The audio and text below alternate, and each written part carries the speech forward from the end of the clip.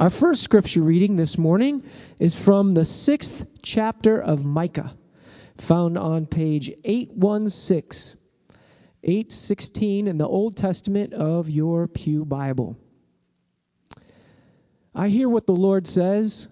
Rise, plead your case before the mountains, and let the hills hear your voice. Hear, you mountains, the controversy of the Lord, and your enduring foundations of the earth. For the Lord has a controversy with his people, and he will contend with Israel. O my people, what have I done to you? In what have I wearied you? Answer me. For I brought you up from the land of Egypt, and redeemed you from the house of slavery. And I sent before you Moses, Aaron, and Miriam.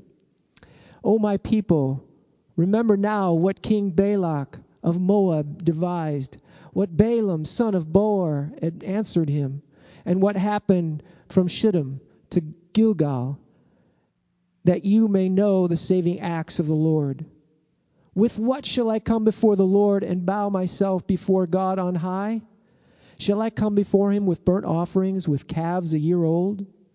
Will the Lord be pleased with thousands of rams, with tens of thousands of rivers of oil?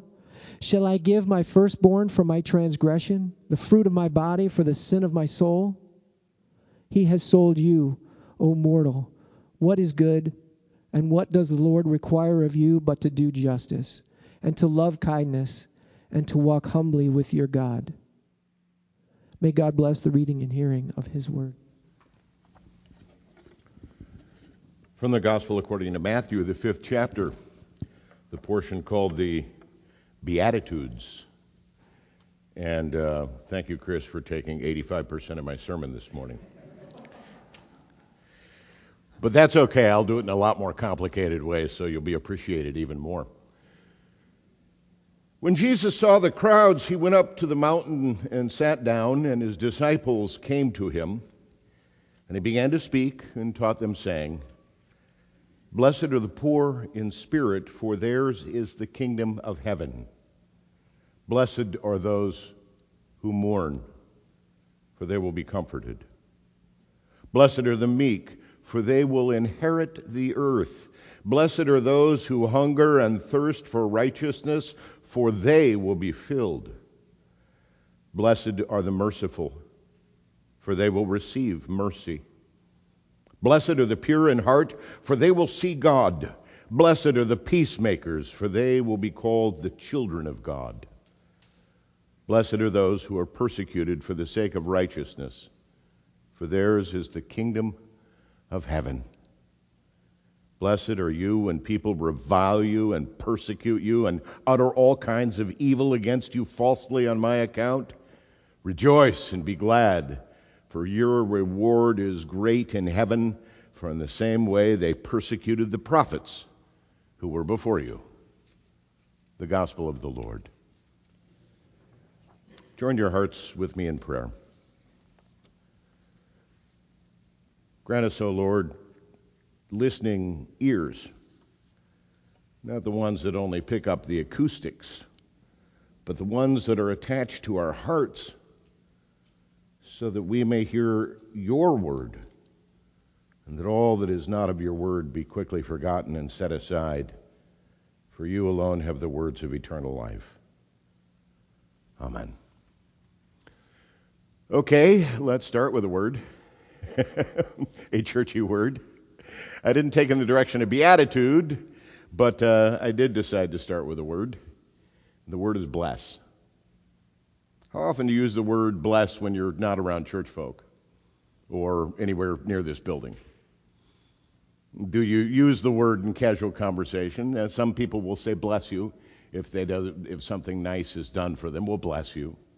And of course, there's always that one cashier in the dollar store that has the big button that says, too blessed to be stressed.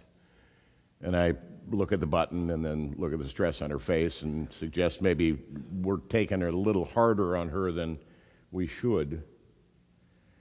When you're online with your supervisor and you're reviewing the success of a project one way or the other and how it went, and all of a sudden you're told that your work and contribution has gone extremely well, do you respond, Why, thank you. Your words are such a blessing to me. And you're pulled over for a traffic violation, and the officer decides to just give you a warning. Not a ticket, just a warning. Let you know lights out, or, go a little slower through those intersections. Do you say, thank you for blessing me, officer, with only a warning rather than a ticket? Or you're out with friends and you're having a great time and the evening comes to an end and you're going to your cars and you're all saying goodbye. Do you say, this evening has been such a blessing to me? Now, I say that, but that's because I'm paid to. And even when I'm technically off the clock, I'm on the job. So if the pastor says, it's been a blessing to see you, please know that maybe seeing you has felt like work. So unless you're hanging around Mr. Churchy McChurchface, the word blessing is not a word that we use casually outside of these walls. Yet here it is, filling this morning's gospel lesson. It is, as Chris pointed out, perhaps one of the most famous sermons that Jesus said, and probably one of the places where we've all got some reference as to what these Beatitudes were. I'm getting to that word in a moment. Over and over, Jesus identifies various configurations of people and pronounces that they are the blessed ones, as if we have some idea about what blessing means or what he's talking about. Digging down into the root of the matter, or the English word blessed or blessed, is derived from a Hebrew word, believe it or not, and the Hebrew root is barach. To barach means to bend your knee. To bless is to bow down, to show reverence to someone else or to something. A few weeks ago, we celebrated the ordination to the office of deacon of Scott Musel. And just before we did the prayer of ordination up here with the gathered ordained elders and deacons of the congregation, I turned to him and quietly said, would you like to kneel or would you prefer to stand? Having had knee surgery myself, I want to be sensitive to the difficulties of whether or not kneeling is an option. Scott, who's clearly in much better shape than I am, said, no, I'll go ahead and kneel, that's fine. And the act of kneeling was an act of his showing a bent knee, a bowed respect to the office to which we were ordaining him, to the work of a deacon, to the honor of the congregation who bestowed this responsibility and ordination upon him. Besides, as he was beginning to kneel, he said, I think I'll be able to get back up. Kneeling is the posture of someone who is proposing to another. Will you be my spouse? When I proposed to Danny, we were at Buckingham Fountain, and her first response to my question was, get up, get up, get up, people are staring. Took a while for us to kind of re-engage the moment. It is the position that an older quarterback takes when the defensive line has burst through and he's out of his pocket. He takes a knee just to keep himself safe, out of honored respect for the size of the defensive linebackers. So consider this morning our gospel reading, frequently referred to as the Beatitudes, which, by the way, comes from the Latin translation from the Vulgate. The first word of each one of these characteristics, beati, which is Latin for blessed, which also comes from the Hebrew, to bend the knee. So Jesus says, bow down to the poor in spirit. Theirs is the kingdom of heaven. Bow down to those who mourn, for they will be comforted. Take a knee when you're meeting the meek, for they will inherit the earth. Kneel before those who hunger and thirst for righteousness. They will be satisfied. Show your respect for the merciful, for they will show mercy. Bow down to the pure in heart. They will see God. When you encounter a peacemaker, kneel before them, for they're the sons of God. Bow down to those who are persecuted because of righteousness, for theirs is the kingdom of heaven. Jesus is proposing, as Chris pointed out, a complete reversal of what we believe to be honored, respected, revered, blessed. Some kind of backwards land in which everything you thought you knew about power, everything that you believed about winning, everything you think about who truly deserves our bended knee is somehow not what you expected. Jesus is telling us something that is more than a set of aspirational characteristics. Jesus is actually telling us something about the character of God. To whom does God show respect? To whom does God give the kingdom? Who does God quickly identify as God's own children? These are precisely not the people that we think should be or definitely are blessed. I mean, take a look at them. They're the ones who are mourning. They're meek. To us, they're lonely. They're lost. They're losers. Yet if we're followers of Christ, then if we're to pass the first lesson, hear the opening sermon of the curriculum of Jesus' teaching, these to us should be the blessed community. Frankly, it makes me squirm.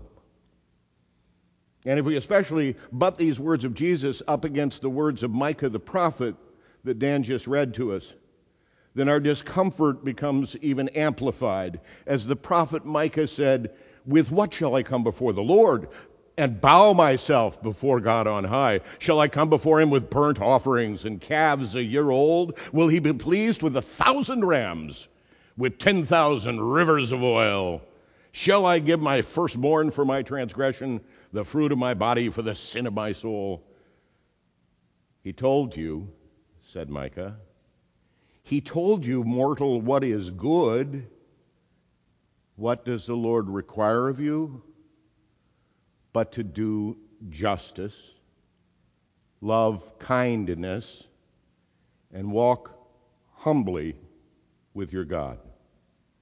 There is such a distance between who and what I consider important and what Jesus and the prophets are telling me. The important ones are the ones who can be fair, who are kind, who are humble. It's no wonder that we have to share these qualities in a space that is set aside architecturally with special furnishings in order to set aside a discriminate hour so that we can have some space in which to wrap our heads around these characteristics as familiar. Because as soon as we go outside, the world around them is going to crush them out of our thoughts. You start walking around and showing respect and honor to the least, to losers, you can bet that the world will start thinking less of you. You're going to be persecuted. Of course, that's why Jesus ends this section of the blessed ones. You're going to be persecuted. You are to be revered when people insult you, when say false things against you and evil things against you because of me. Just rejoice and be glad, because great is your reward in heaven, for that's the way they persecuted the prophets who came before you. So when we take Christ's categories of honor and begin to try to live them out in the rest of the world, guess what? We are going to be the subject of insult and derision and persecution. Know that Jesus and Micah are indeed speaking in divine aspirational terms. Here is the standard: fairness, kindness, humility. These are not characteristics that you wake up one morning and decide, you know what, I'm going to be fair, I'm going to be kind, I'm going to be humble. That's how I'll start my day. I'll guarantee you before breakfast, you will have completely blown it. Walking out these doors, running around looking for the first poor person you see so that you can be kind to them. I'm going to honor you because you are poor.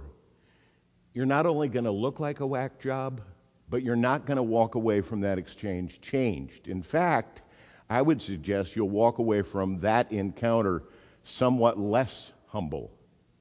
Look how much I honor the poor. I suggest we need to start simply, humbly. Spend a moment. Think. Who do you know who is fair? Who do you know who is kind? Who do you know who is humble? When I raise a question like this in writing the sermon, I force myself to stop and ask the question of myself. I'm going to ask the congregation to think about this. Maybe I should spend a little time thinking about it myself. And so I raise the question with myself. Who do I know is fair and kind and humble? And I have to confess, to my great sadness, it took me a while to answer that question. Not because I don't know people like that, but because I don't look for people like that. I don't wear my faithful glasses when I evaluate others stepping out into the world. I put on those other glasses that wants to find the person who's shrewd, the person who's hard-nosed, the person who's big. And so when I focus my eyes in the world around me, I bring that same perspective into the world, not the ones that Jesus is inviting us to have. And so it took a little time to think who I know fits the characteristics of the beatified. It's hard to show honor to groups of people that we don't even recognize, right? How do you show blessing to them if you can't pick them out? Try and put a face with each. The poor in spirit, the mourners, the meek, the ones hungry to do what is right, the merciful, the pure-hearted ones, the peacemakers. They exist, but we spend so little time kind of identifying them and being attracted to them, let alone praising them and blessing them in our own hearts. But listen what Jesus says of the characteristics of what these people shall become. They own the kingdom of heaven. They're the ones who will be comforted. They're inheritors of the earth. They're the ones who will be filled. They're the ones that will receive mercy. They will see God. They're the children of God. Now, it's easy to apply these terms pietistically, to say, Jesus is talking to me, so when I mourn, Jesus will comfort me. When I'm humbled, Jesus will call me Jesus' own. When I make peace, I'm blessed and part of the kingdom of heaven. When I'm meek, when I'm hungering for what is right, Jesus loves me. But Jesus isn't talking about us. As my wife often says, it's not always about you.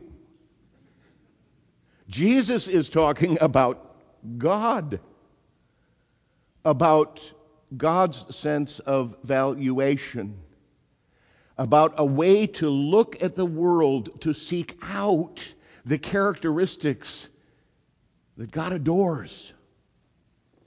God is not describing our innermost selves. This is not an invitation for pious devotion to make ourselves more like them. It is an invitation for us to see the world through the eyes of Christ, inviting us to see whom God calls us to bless.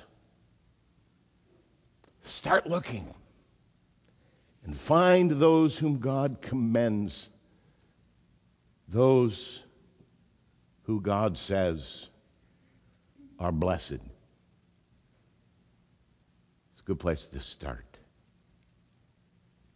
Amen. Let's stand and affirm our faith in the words of the Apostles' Creed. I believe in God the Father Almighty, maker of heaven and earth, and in Jesus Christ, his only Son, our Lord, who was conceived by the Holy Ghost, born of the Virgin Mary, suffered under Pontius Pilate, was crucified, dead, and buried. He descended into hell. The third day he rose again from the dead. He ascended into heaven, and sitteth on the right hand of God the Father Almighty. From thence he shall come to judge the quick and the dead. I believe in the Holy Ghost, the Holy Catholic Church, the communion of saints, the forgiveness of sins, the resurrection of the body, and the life everlasting.